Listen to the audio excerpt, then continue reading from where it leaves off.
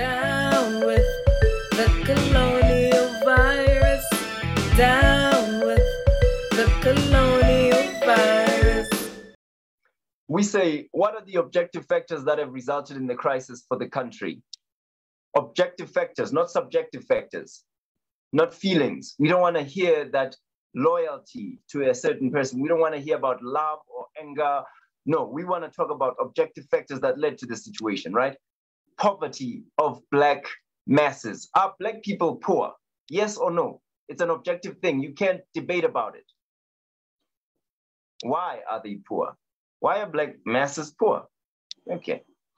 Poverty of the Black masses, ownership of the means of production in the hands of the bourgeoisie. Is this a fact or not? It's not a subjective question. Ownership of the means of production, the things that the factories, the roads, the land, is it in the hands of white people? Is it in the hands of white ruling class?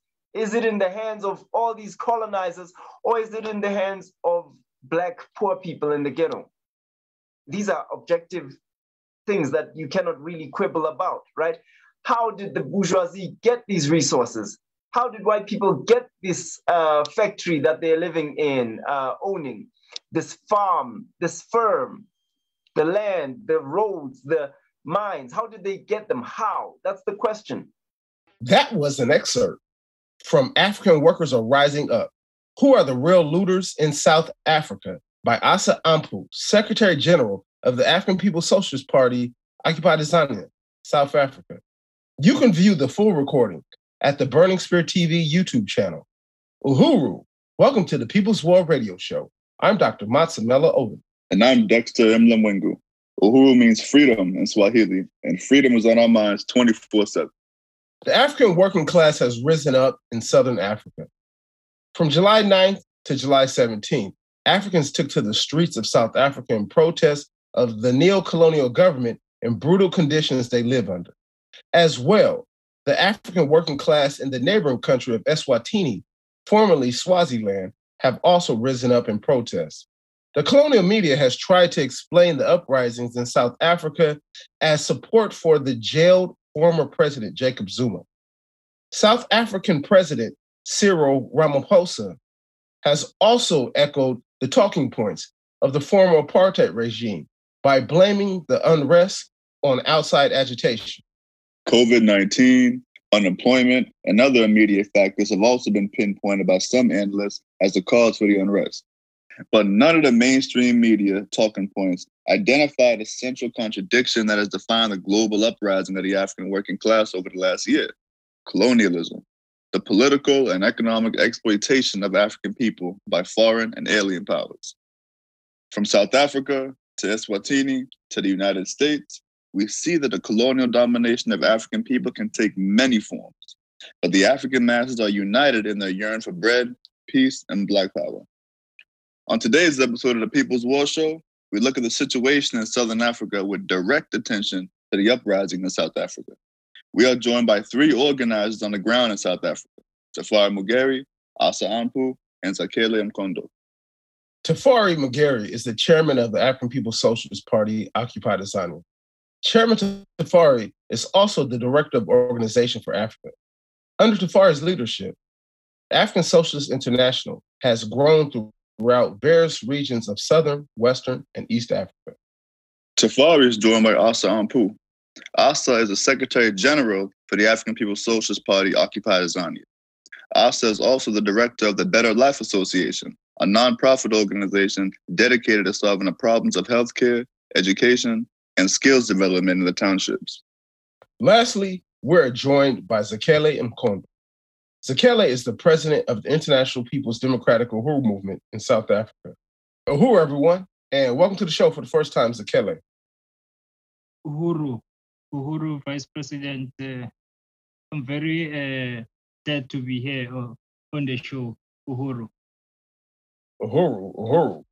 Asa, let's begin with you. As the news of the uprisings in South Africa emerged, I remember being honestly confused. As you all know, I've deeply studied the history of African liberation struggles in Southern Africa, and I simply did not believe what the media was saying. If you remember, I immediately hit you and Director Tafari on WhatsApp for clarity. That's when you told me you were going live on Facebook to give African internationalists clarity to the situation, and that you did. So can you explain the events of the last week and a half? What was the cause? Yeah, Uhuru Comrade Matamela Odam, thank you so much. Siabonga to you and Brother Dexter Mlumwengu. I want to appreciate Chairman Tafari and his leadership in the Africa region. So I would like to respond to that by saying that the main cause of this thing is the crisis of existence for Black people, for masses of our people, the crisis being what? Colonialism. You know, colonialism causes the crisis in our lives. So when we stand up against colonialism, it creates a crisis for colonialism, a crisis for imperialism.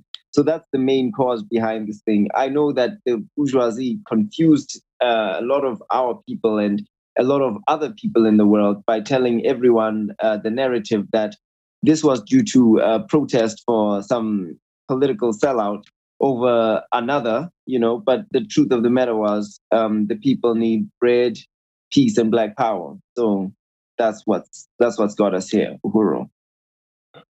Uhuru Asa. So can you describe some of the events that you witnessed over the last week and a half? Yes, sir.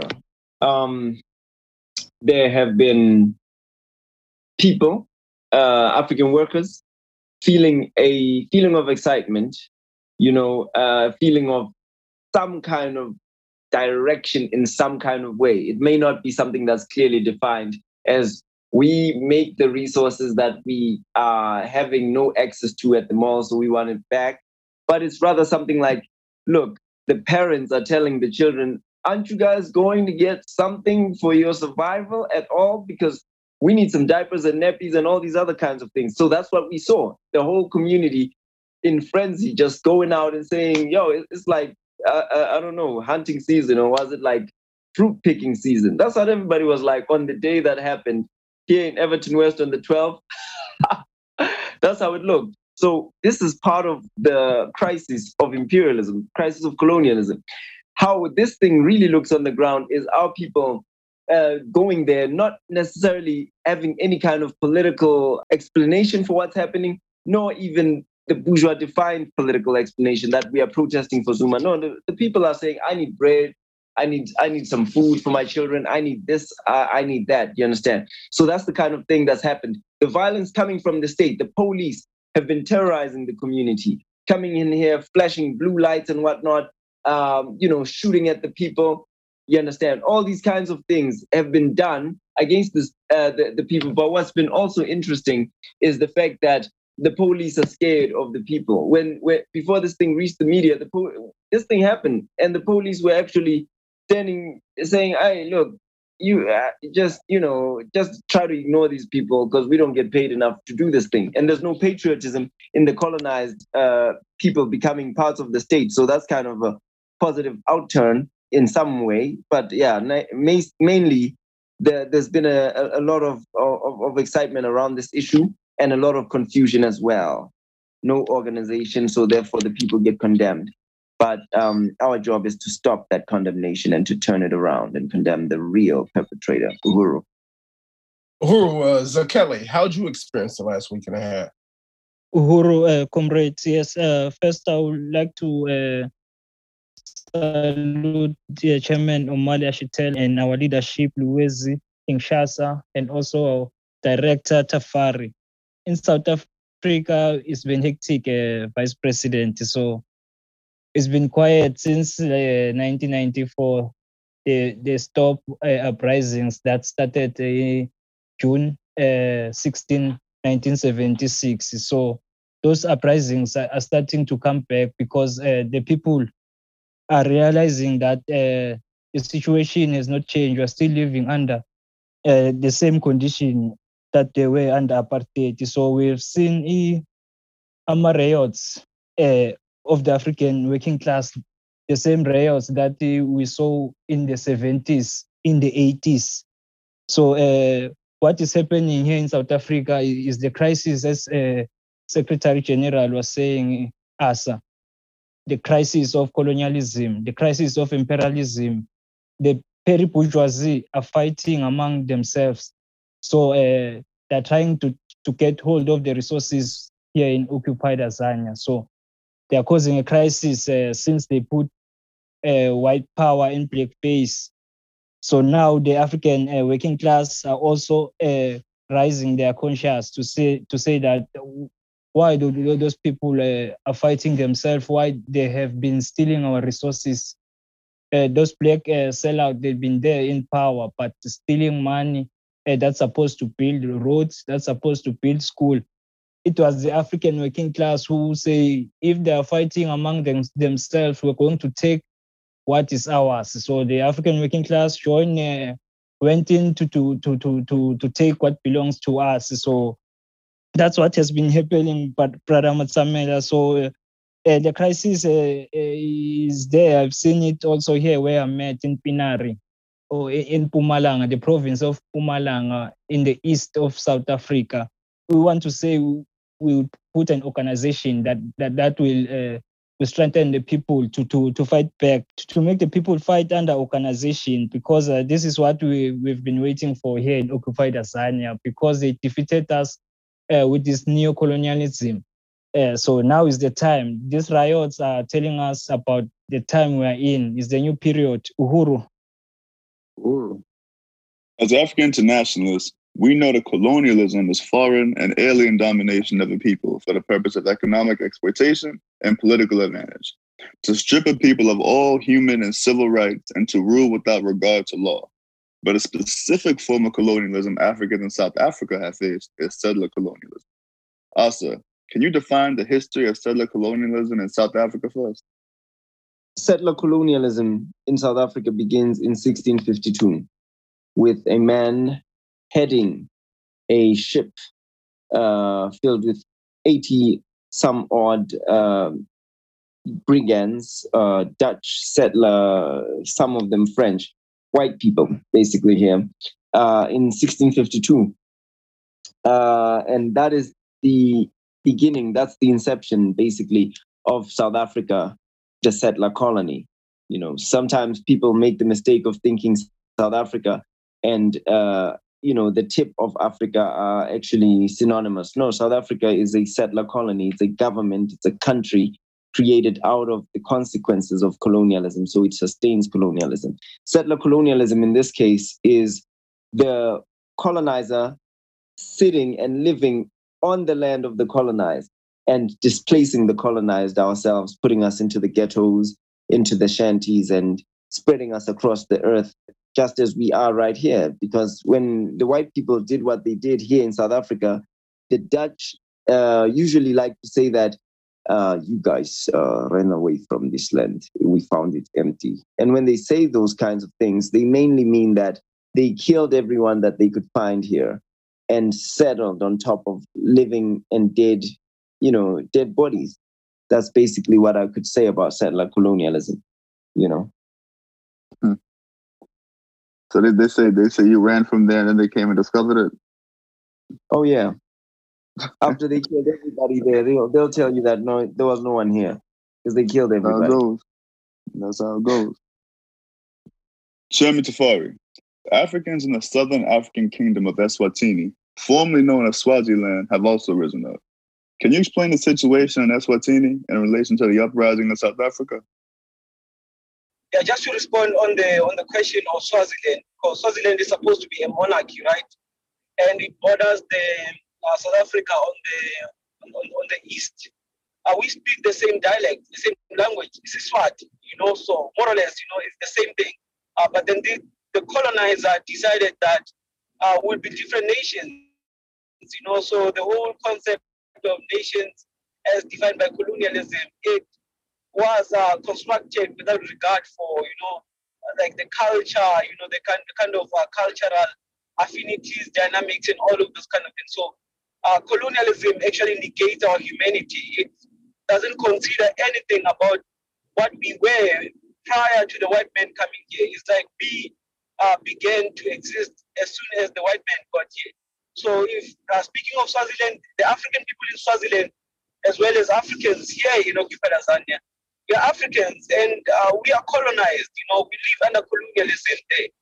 And one more thing that I want to say is that I think President Zakele did speak about resistance. There's been resistance, like in occupied Tanzania as well as in Swaziland. First with direct colonialism, the white man being there as like trying to turn Swaziland into a British protectorate, and even South Africa into a settler colony, like just purely a settler colony without any interference by African people. That's what they tried to do here in the 70s when they had this thing of the Bantu stance, saying they're granting independence to the African tribes, calling us tribes and saying, Bavenda, we will have your Venda there, Abazulu, you have your Natal, and Xhosa, you have your Ciskei or Transkei and so forth, because they wanted to have this part of Africa as their own, as a settler colony.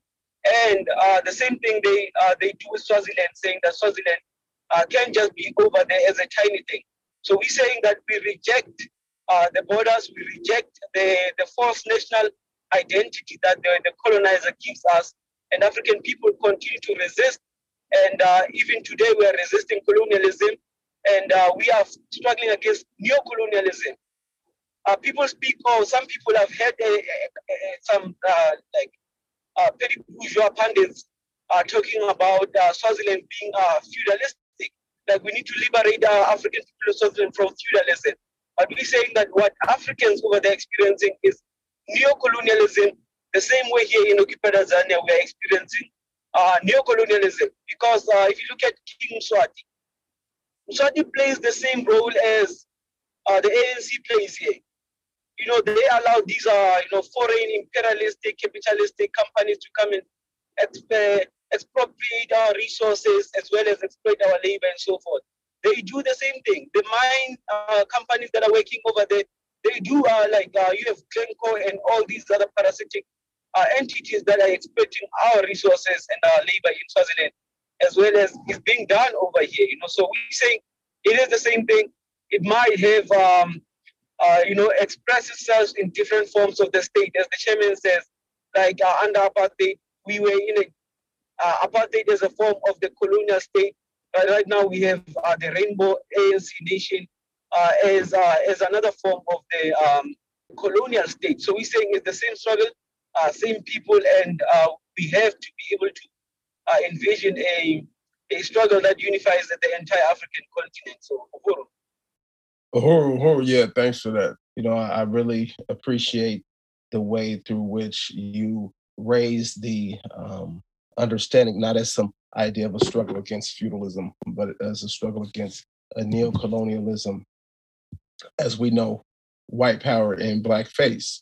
So, Asa, for a long time, Africans in the U.S. have followed and supported the struggle for African liberation in Southern Africa. A settler colony, South Africa is arguably the most technologically developed country in Africa. Of course, we know that all of those resources are used to enrich the white settler population and European and white North American imperialism. Nevertheless, if the African working class can seize the control of the means of production in South Africa, what do you think that would mean for the African revolution throughout Africa? Yeah, Uhuru, comrade. Man, that's a beautiful question. I'll tell you one thing. South Africa does have a lot of industrialization in terms of production, on the scale of production. And Chairman had noted this when we were together in 2018.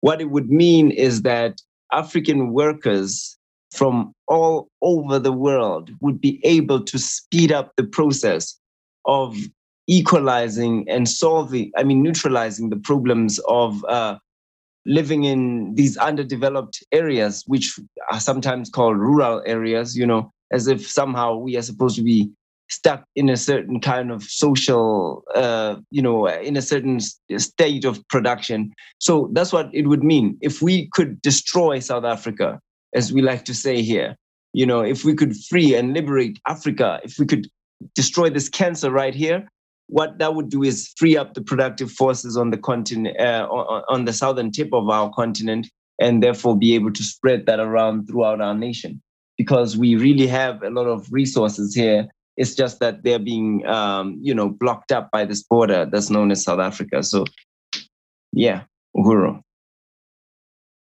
Uhuru.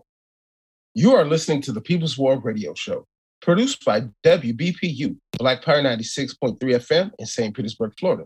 Our guests today are Tafari Magari, Asa Ampu, and Zakele Mkondo. The U.S. and South Africa are separated by thousands of miles. Yet there's a profound unity of Africans from the U.S. and South Africa.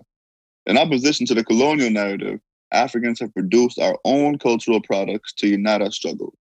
We can see this in African literature, music, film, dress, and even dance. What's called stepping in the U.S. derives from the boot dance done originally by African miners in South Africa.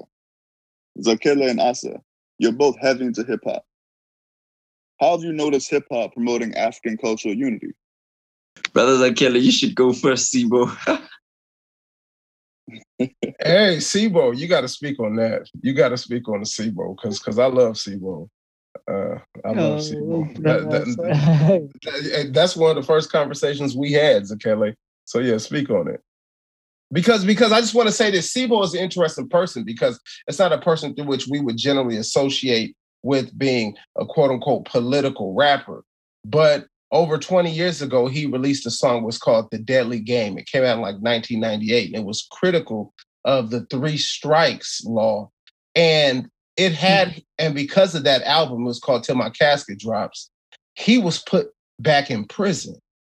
So we can judge a person's politics based off of the political reaction he gets. And here he is. He wrote a song in defense of the African working class. And for that reason, he was put in prison, because of the rap song he made in opposition to these colonial laws. So, yeah, what do you think about that? Yes, Uhuru, Vice President. I think that's what I also like about hip hop or culture. So when a rapper raps about what is happening in the community, that's what makes me like a rapper, or to feel their music. So artists like Sibo are the artists that report the situation that is faced by the African workers, even though they don't have a organization to push the struggle. But I listen to them, and that's how I reach information, like knowing about Malcolm X, knowing about the Black Panther Party, is through hip hop. When I growing up listening to those rappers there in America, rapping about Huey P. So that's the music I wanted to listen to, because it was telling me about the struggle that I was not part of in the 60s. So I grew up conscious about what happened in the 60s through the music. So that's what made me to go and research more about the struggle that took me to hip hop or to African internationalism. So culture or hip hop is a culture. So I think it can be a tool that can be used by the African internationalists to win or to promote African internationalism. If we can have many rappers that rap about the African internationalism, like we do those songs that can be played in the club, nice songs. That even if it's like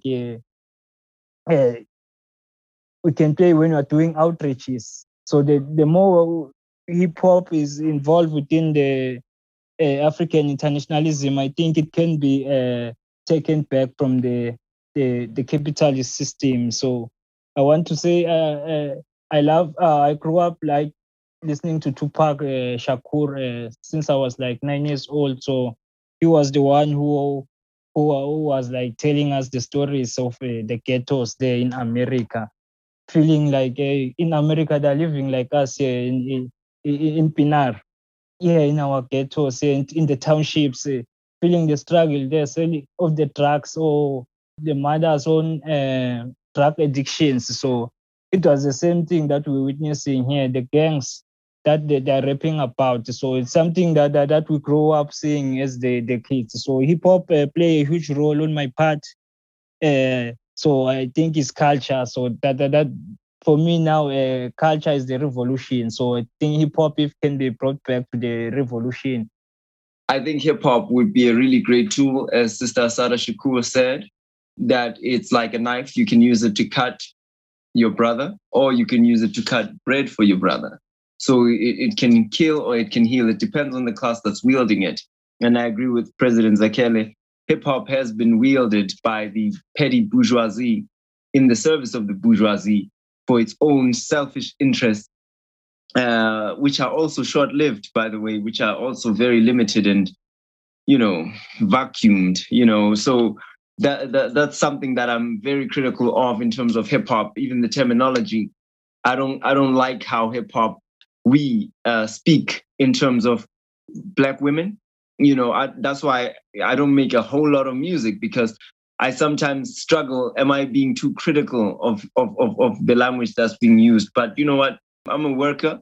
We're gonna fix it up the way that we should as workers. We're gonna own it. Because if I, as a worker, do not rap about myself and my class and my people as workers, then it simply means that no one's gonna talk about our situation, right? Why give the petty bourgeoisie so much space? So we crush these suckers and we move them out the way, because lyrically we are better than them anyway. Without even having to practice or take drugs, we're naturally living these lives that these people claim, but we're trying to solve problems. We're not trying to glorify negativity and capitalism and colonialism. Uhuru. But shouts to Dead Prayers. Dead Prayers, Askari X, Zanoma History, Askari X, RBGMC, Askari X, Dead Prayers, Jamila, Umi, Maintain, Nimrod. Yeah, they basically inspired me to Immortal Technique. They inspired me to be on that path of really being an organizer more than just being a rapper. So, yeah, Uhuru. Uhuru. Yeah, no. I mean, what you said, as far as that Astada quote, SCS, I know you touched on that in the hip hop webinar we did a while ago now. That's really resonated with me, because, it's true. And, culture is a really, really powerful weapon. And I'm glad you brought up Dead Prayers, because they came to mind as well. I mean, I think Dead Prayers is a prime example of this, exposing all these different contradictions, exposing all these struggles, exposing African unity. I mean, I've spoken to a number of people from the U.S. to South Africa, to Asia even, who all pointed at Dead Prayers as people who've been real instrumental in bringing them to a revolutionary conclusion, Director Tafari. So you're not so much into rap music, but you are deeply a fan of reggae. So how has reggae promoted cultural unity of Africans in South Africa and beyond? So for me, reggae music has been like a source of information, like Uzakele was saying. But to know that, okay, if you have Peter Tosh in Jamaica saying that as long as you're a Black man, you're an African, and I'm here, I begin to get that sense of pride of being an African person. And because I don't know, I think I heard this from Asa saying that Kalamba, he once mentioned that, you're dealing with African like contradictions around who you are. In the United States, you have to teach people that they're Africans.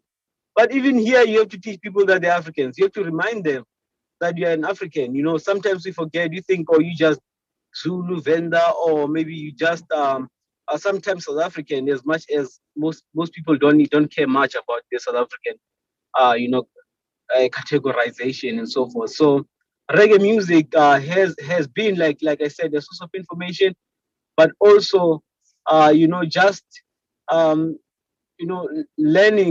the fact that African people can be creative, so creative. I find reggae artists like to be very extremely creative. They could just get into a studio and one person plays the lead guitar, next person comes with the piano, and then like someone like back vocalist, then the lead singer and so forth, and then they have a jam there, a song, and then they start to record. I found that to be an exciting thing to learn more about reggae music, to learn more about African people, and including our struggle. So if you listen to someone like Burning Spear, for example, he talks about resistance. He has an album called Resistance, and then you also get like someone like Bob Marley talking about the black man's redemption and so forth, and you get a sense of Africa, the way it is right now.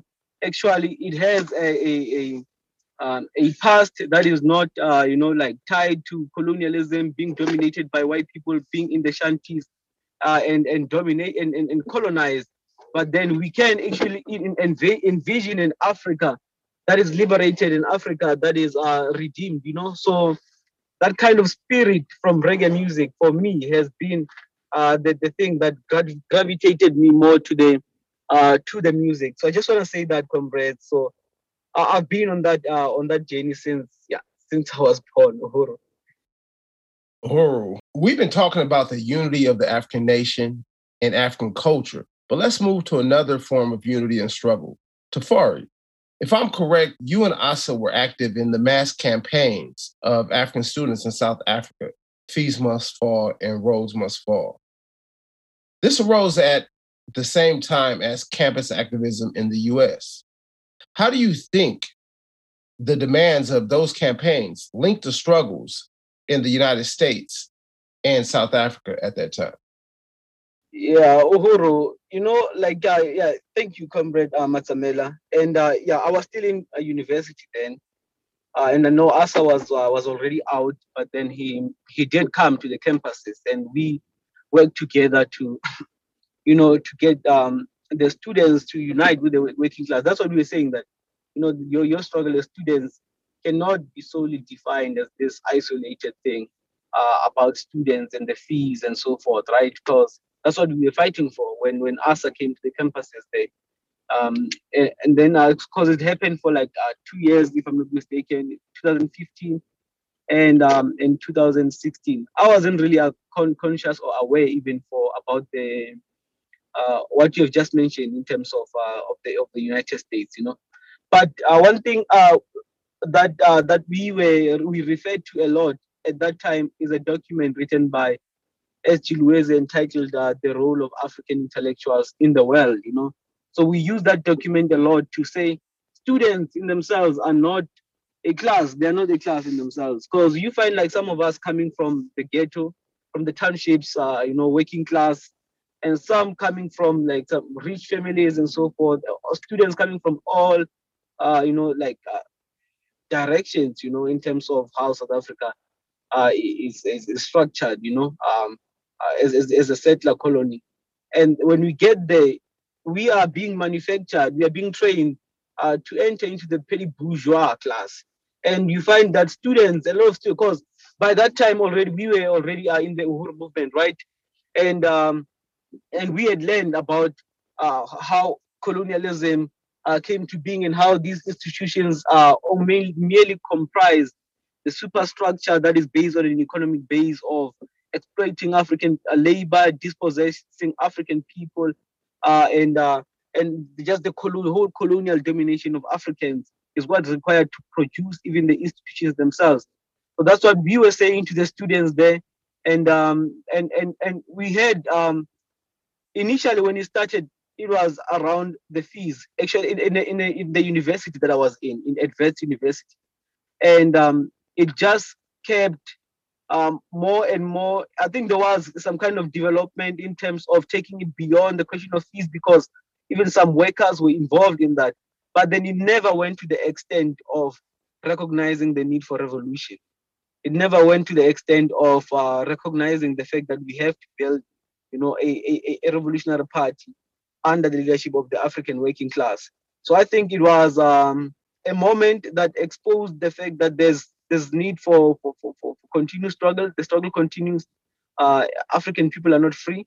I think there were some things that were exposed and expressed by students, but a lot of them, comrade, I don't know if I should say this in one go, but I was there and I knew a lot of them. Most students that you find some were just simply there to build their careers. And these were so-called student leaders, These are some of the things that we witnessed there. And if you look at them right now, they did succeed in terms of them building a platform for them to be recognized for one thing or another. But our chairman Omali Shita, he made a video. It's a 10-minute video. I'm sure you can go there and check out Omali Shitela on responding to the fees must fall. And he spoke calling on students to join the revolution. Join the revolution, because the struggle did not start in 2015 when students recognized that there's an issue around fees and racism within the institutions. It's been there and it's been fought, and we have to be able to identify, recognize that as part and parcel of everything else that's happening within this system, of colonial capitalism. So I just want to say that it was it had an impact. It had an impact. The same way with this whole thing around the these riots, recent riots around Zuma, and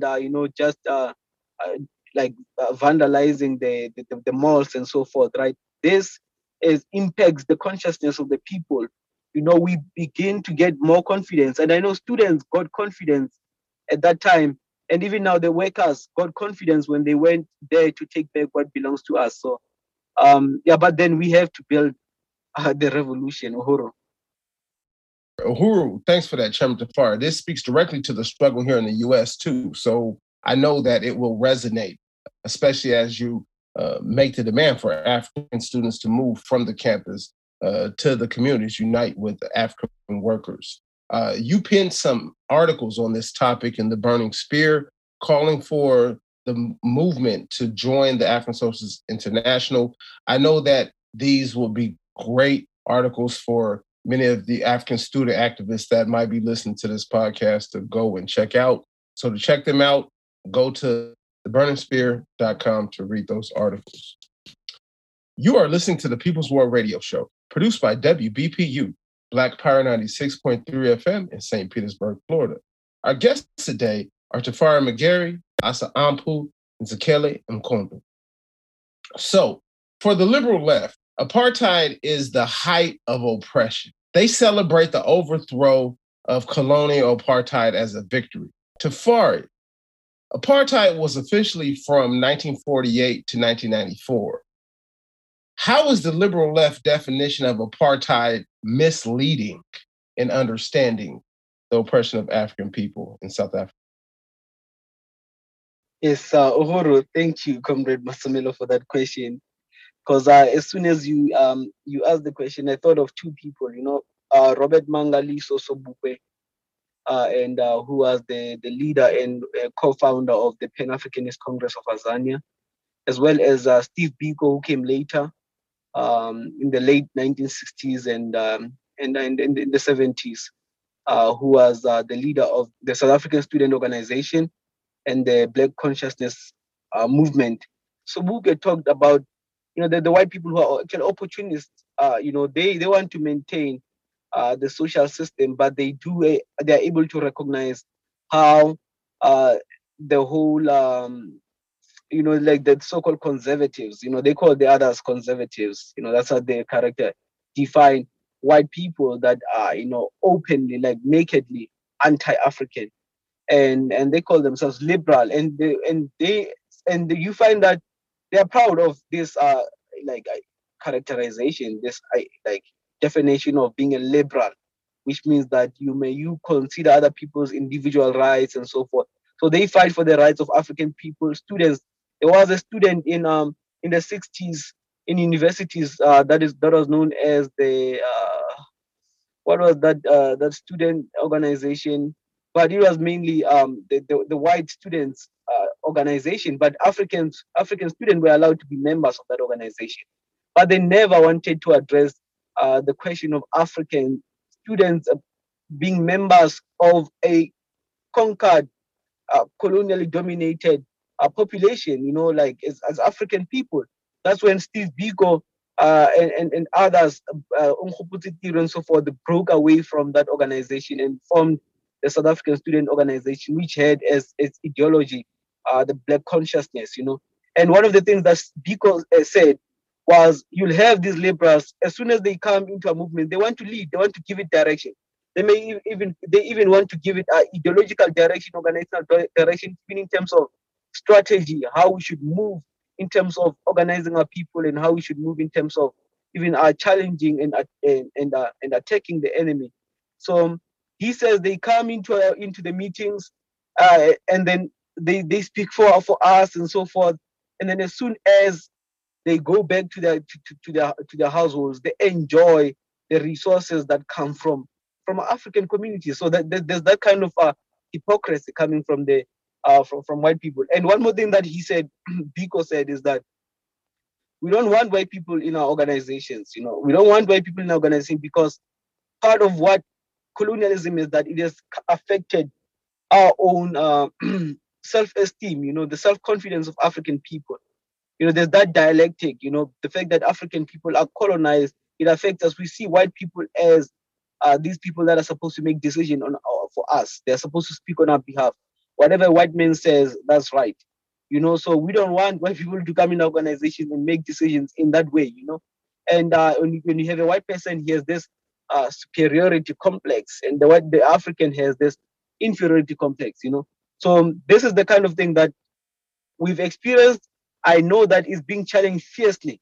It's rare for white people to come out and feel like they can speak for African people, but we are seeing that it's still happening.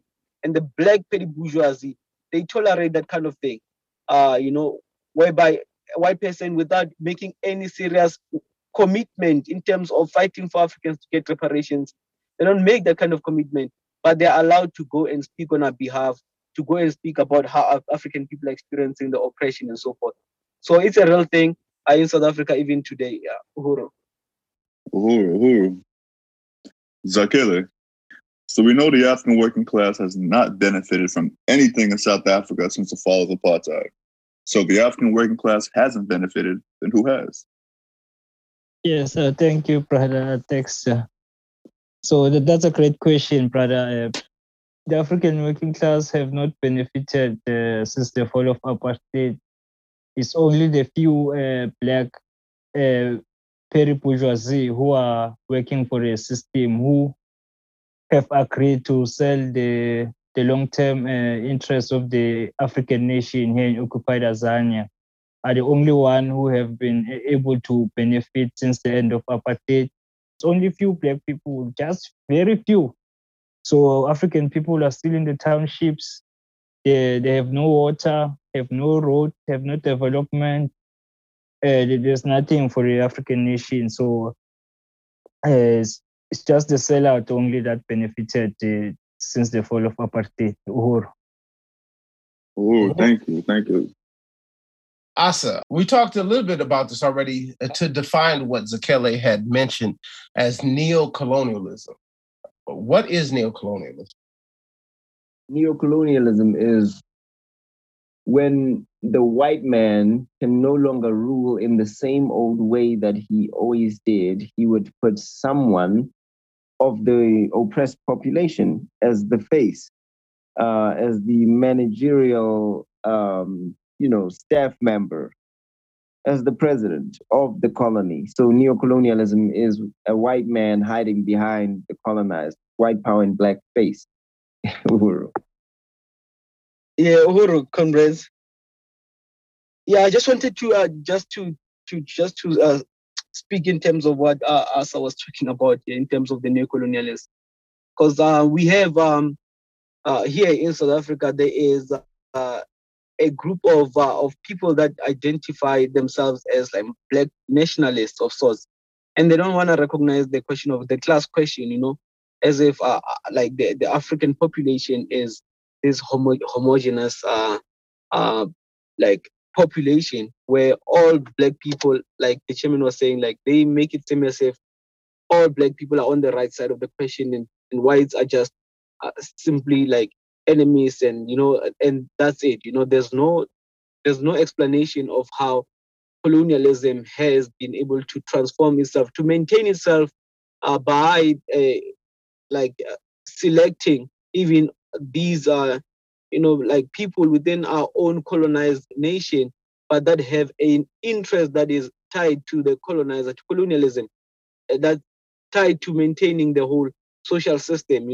And these people, they always work against our own interest. They work against our interest. And they don't do that because they're ignorant, they don't know something. They know what they're doing, but then it's in their own interest as the petty bourgeoisie to always sell out. They sell out because they are opportunists. They always want to sacrifice the long-term interests of the people for some short-term gain.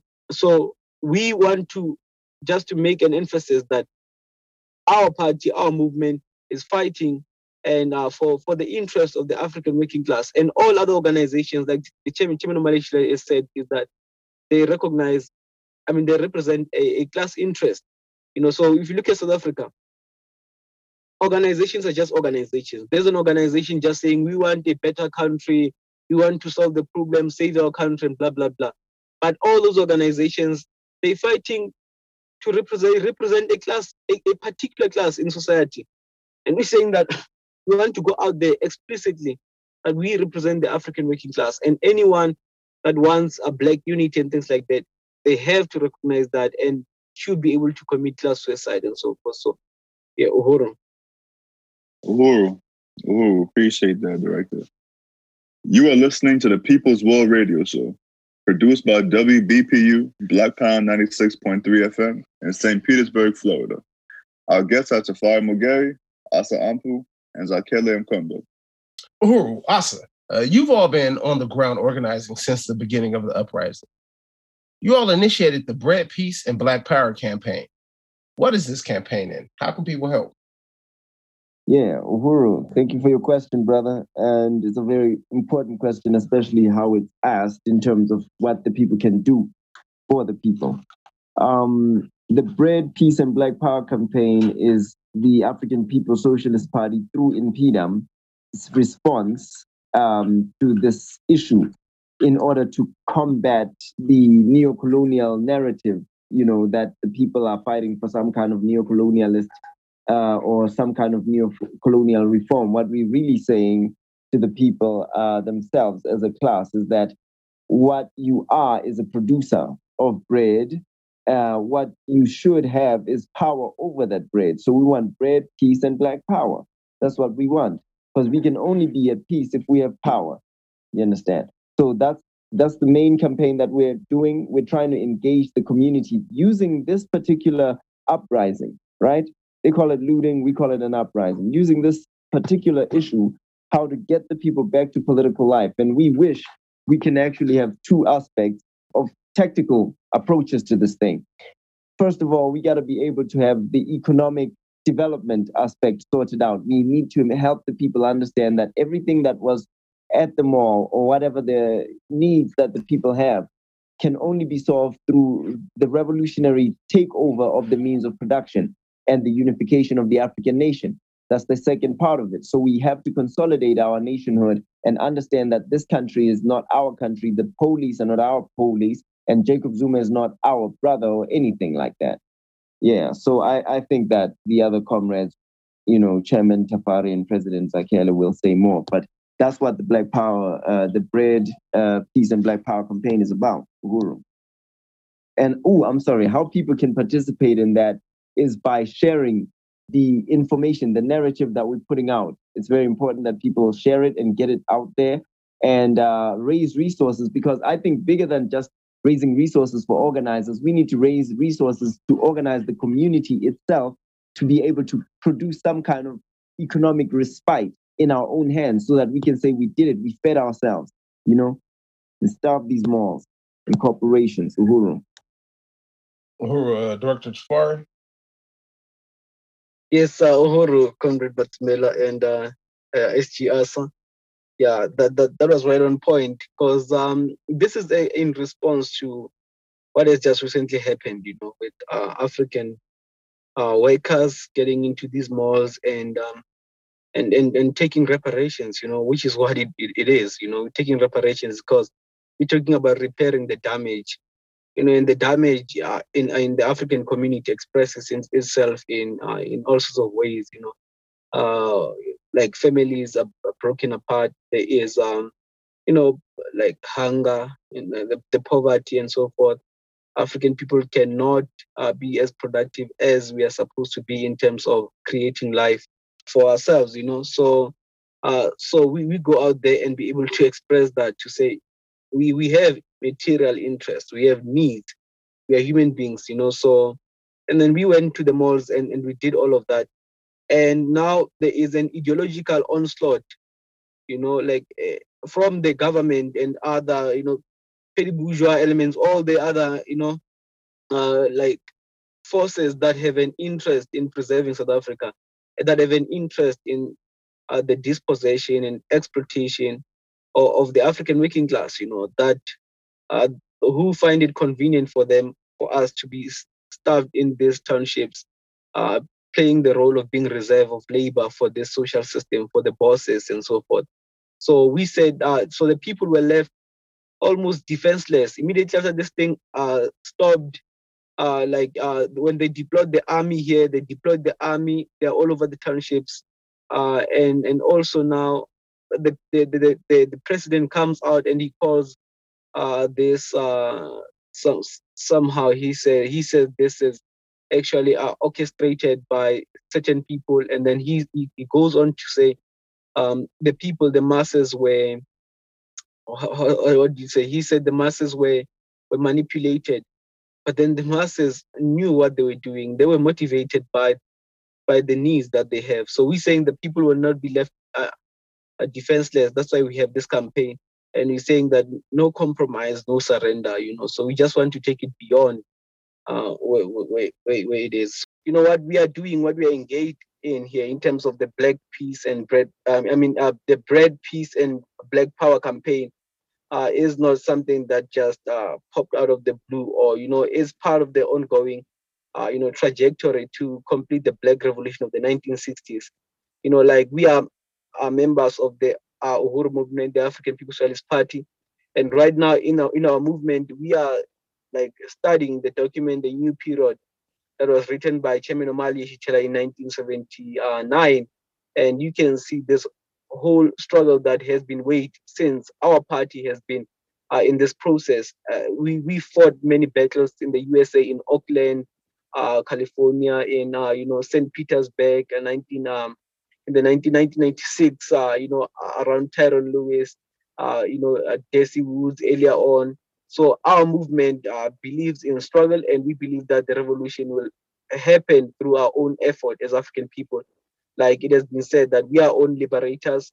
So that's why we're engaged in this struggle, because we are the African People's Socialist Party, and we are a party that fights, for African liberation until victory is won. So I just want to salute our chairman Omali Yeshitela for being relentless, and the confidence he has in African people that we can actually liberate ourselves, and that's where we are. As you can see, the whole system is in crisis right now, and we just have to strike the final blow. Uhuru. Uhuru, yeah, that's excellent. That's excellent. Yeah. Uhuru, yes, I just want to unite what my comrades have just said. Is the time for bread, peace, and black power. Expose the real looters here in South Africa.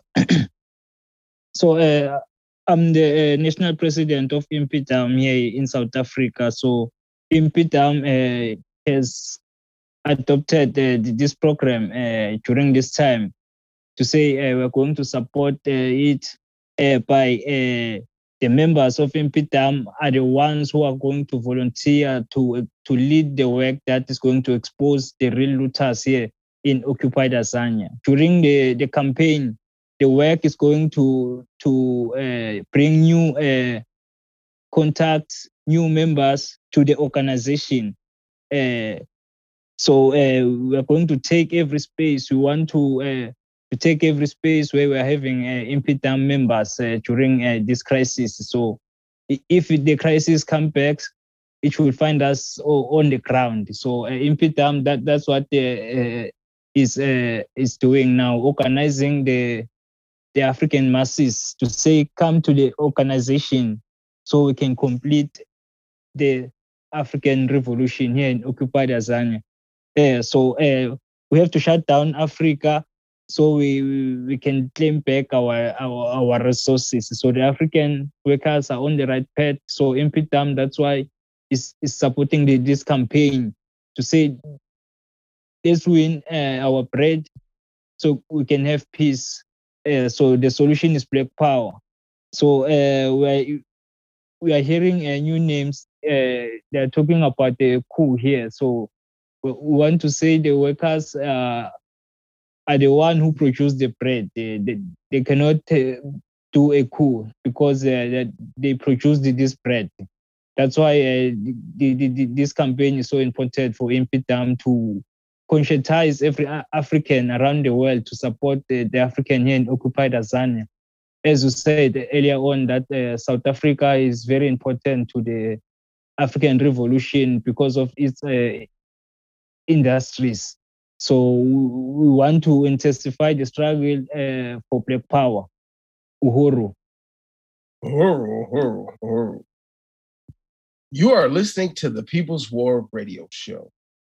Our guests today were Tafari Magari, Asa Ampu, and Zekele Mkondo. Our theme song, Colonial Virus, was written by and performed by Elikia Ngoma. Thanks to the People's War Radio Show's production, research, and promotions team, including Jaja Robinson, Empress Livewire, and Ahipsa Panda. Colonial virus, down with the colonial virus. This has been the People's War Radio Show, produced by WBPU Black Power Radio at 96.3 FM in St. Petersburg, Florida. WBPU is a project of the African People's Education and Defense Fund, the baddest nonprofit on the planet, whose mission is to defend the human and civil rights of the African community and address the grave disparities faced by African people in education, healthcare, and economic development. For more information on the African People's Education and Defense Fund, visit apedf.org. Episodes of the People's War Radio Show are available on the Black Power Talks podcast. For updates and resources to fight the coronavirus or to volunteer with Project Black Ankh, visit developmentforafrica.org. Thank you for listening. Colonial virus, mass incarceration, that's colonial